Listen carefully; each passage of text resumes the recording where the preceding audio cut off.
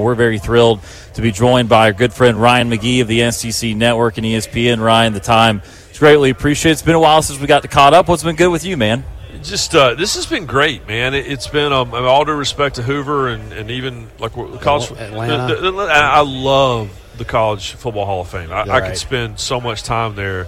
But that was weird. That layout wasn't the best for this. This has been great. Yeah. I mean, and Nashville specializes in events. You know, there's a reason that the NHL draft was just here, for heaven's sake. So it's been a great week. And I also feel Marty and I were talking about this. We've been doing our Marty McGee talking season interviews for our specials that are run next month. We talked to all the coaches, handful of players. But last year we all had to ask questions about NIL and transfer portal and conference expansion and all that stuff. And this year I feel like we're kind of back to talking about ball. Yeah. Certainly had to talk some of these other things, but talking about football and then also talking about, just we can also ask some goofy questions again. The last couple of years I'd ask COVID and all this other stuff. And so it's been good. Well, now you said the venue has been great, I agree, but the fact that they're basically rebuilding the entire city of Nashville out here around us is kind of weird. And I didn't know the deal, honestly. So people think Marty's in Nashville all the time, right? Because he dates Eric's church and all that. Did you catch that? but he's here all the time, and he loves it here, and they love him here. I'm never here. I'm never in Nashville. I don't come to the SEC basketball tournament usually. I might come in and do some Vanderbilt baseball stuff, but I didn't know this was going on until I was here. But it sounded like they needed to do it. It sounded like the bridge was going to fall over. But yeah, it's been. Anybody needs an update on the bridge construction? It's been like a drive-in movie. My window has just looked down on it, and they work all night. I tell you that. 4 o'clock in the morning last night, the guy had a jackhammer going. That's not ideal for the sleep cycle. And also, we know before we get into the big football discussions here, we know that you're a big fan of minor league baseball. Yeah. Myself, Brooks, and Brant were able to go to the Nashville Sounds game last night. So I have to. My problem is, because it's an SEC function, and we're fortunate enough to have Marty McGee on the SEC Network, we have dinners every night.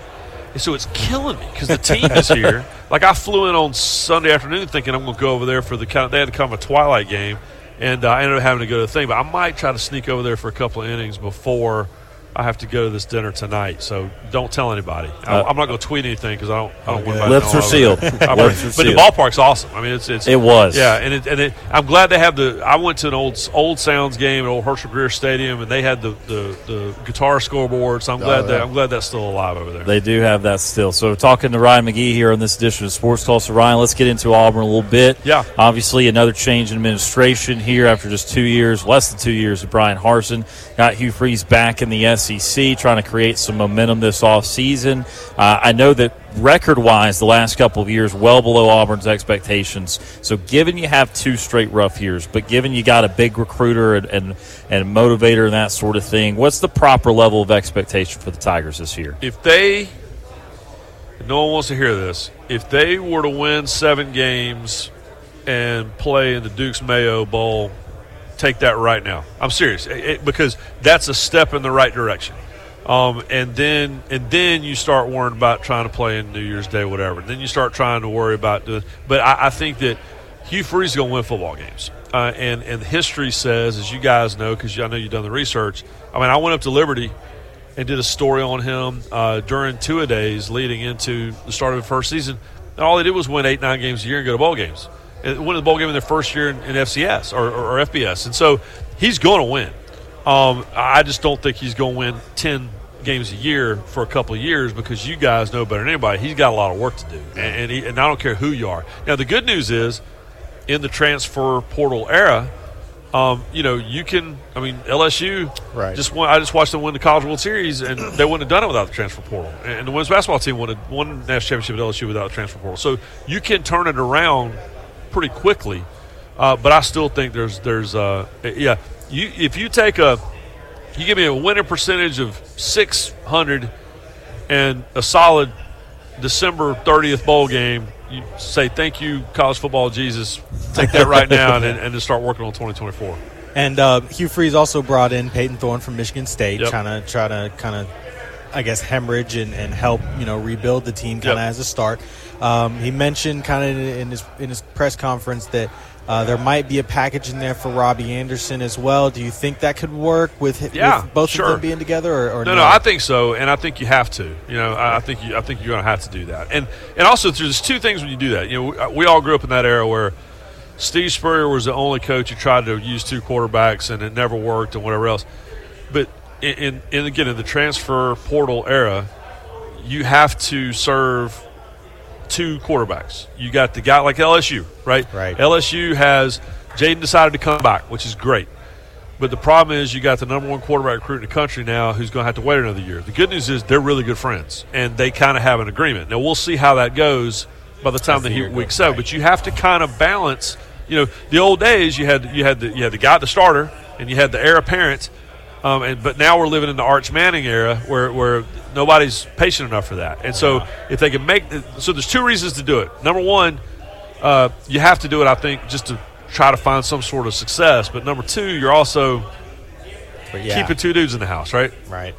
Well, so now we know that he can win some games, and he's got the transfer portal thing going right now. But what we saw happen with LSU last year winning the West, obviously Alabama is still going to be Alabama. I mean, have some of these teams, and with what happened with Brian Harsin with Auburn kind of taking steps back, have those programs distanced themselves to where it's going to be even more difficult for him to catch back up? I don't know. It's a great question because it's funny with Alabama. They're 4 points away from being in the playoff. I mean, I was at that Tennessee game, and that was an incredible night. I thought it was important for college football, frankly, that the Tennessee-Alabama game became a big deal again. People forgot how great that night could be. Because Alabama would roll, but the reality is they should have won the game, right? And and I don't know if now we know Bryce was hurt and Bryce wasn't practicing, so they probably win both those games. They win the LSU game probably if they've got everybody at 100%. So they're fine. Alabama's fine. Nick Saban can't coach, and the game's passed him by. There's 4 points, right. And so I think that I think that the gap is closer than it was. As far as where's Alabama and where's everyone else. But I think that and I also think that, again, you can make up ground faster than you used to because you can make big changes faster than you used to. So I think the gap is smaller. The problem is I don't think it makes it any easier. Now, were you hanging from the goalposts in Knoxville that day? So we did the show. We did Marty McGee that morning.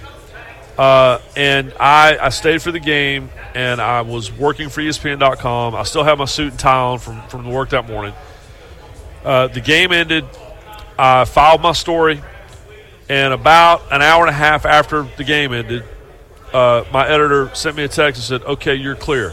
All right, now I'm not working." So I was on the Strip. I posted a selfie smoking a cigar in front of a picture of Johnny Majors and the whole thing. So you keep your fandom in check. I get all that, but that night was that was a great night. It was a long time coming. Yeah. And even the Alabama people said they understood. So. A couple more here with Ryan McGee, chatting with him on SEC Media Days on Media Day on Radio Row. Ryan, when we look at the SEC as a whole, we know changes are coming. Yep. We know 12 months away from Oklahoma and Texas. There's been some more chatter about that. But what really became of this is now an 8-game versus 9-game debate. That's something that, to be fair, other conferences had already kind of adapted to. Are you ready for the 9 games to happen? Do you believe we'll get there kind of after the 2024 season? I'm all for whatever protects the rivalries. This idea of LSU and Mississippi State not playing for the first time since the 30s, I hate that so much, right? And this idea of possibly having years where Tennessee and Alabama don't play on the third Saturday in October, I hate that. I mean, I just – you have to make sure you protect what got you there. You guys know I covered NASCAR forever. What did NASCAR do to itself? Still recovering to this day. Brett Yormark, Big 12 commissioner, was an executive at NASCAR in the 2000s. When you're making money, you can make really bad decisions that don't feel like bad decisions because you're still making money. And one day you wake up and your core fan base that you thought would just stick around through whatever, they're gone. And so, a change here or there that's necessary is understandable. But if you start taking away rivalries, and now I got a 12-team playoff with a bye in the first round, which I hate so much. I want a divisible number. I want an 8 or 16 because a bye feels like the NFL. And now I got a season that starts in August and ends. National championship game is going to be January the 21st. Yeah, it's long. This feels like the NFL, man. I don't want to watch the NFL. If I wanted to watch the NFL, I would watch the NFL. Right. I watch players. I'll pull for the Panthers because I live in Charlotte. But I love college football because it's college football. And if you start taking away bowl games and you start screwing with the schedule, and now spring ball starting 3 weeks after the national championship game is over with. What are we doing? That's what I worry about. And so, that's a really long way of saying I don't care what they do with the schedule as long as someone smarter than me with a computer with a really big processor figures out how to protect the games that matter to people. Because if you lose sight of the games that actually matter to people, there's still people that when Texas A&M comes back, there are people who are never going to go back to that game because they're still mad because they feel disrespected. Because those old guys with all that money just thought, well, we'll just take the game away. It won't matter.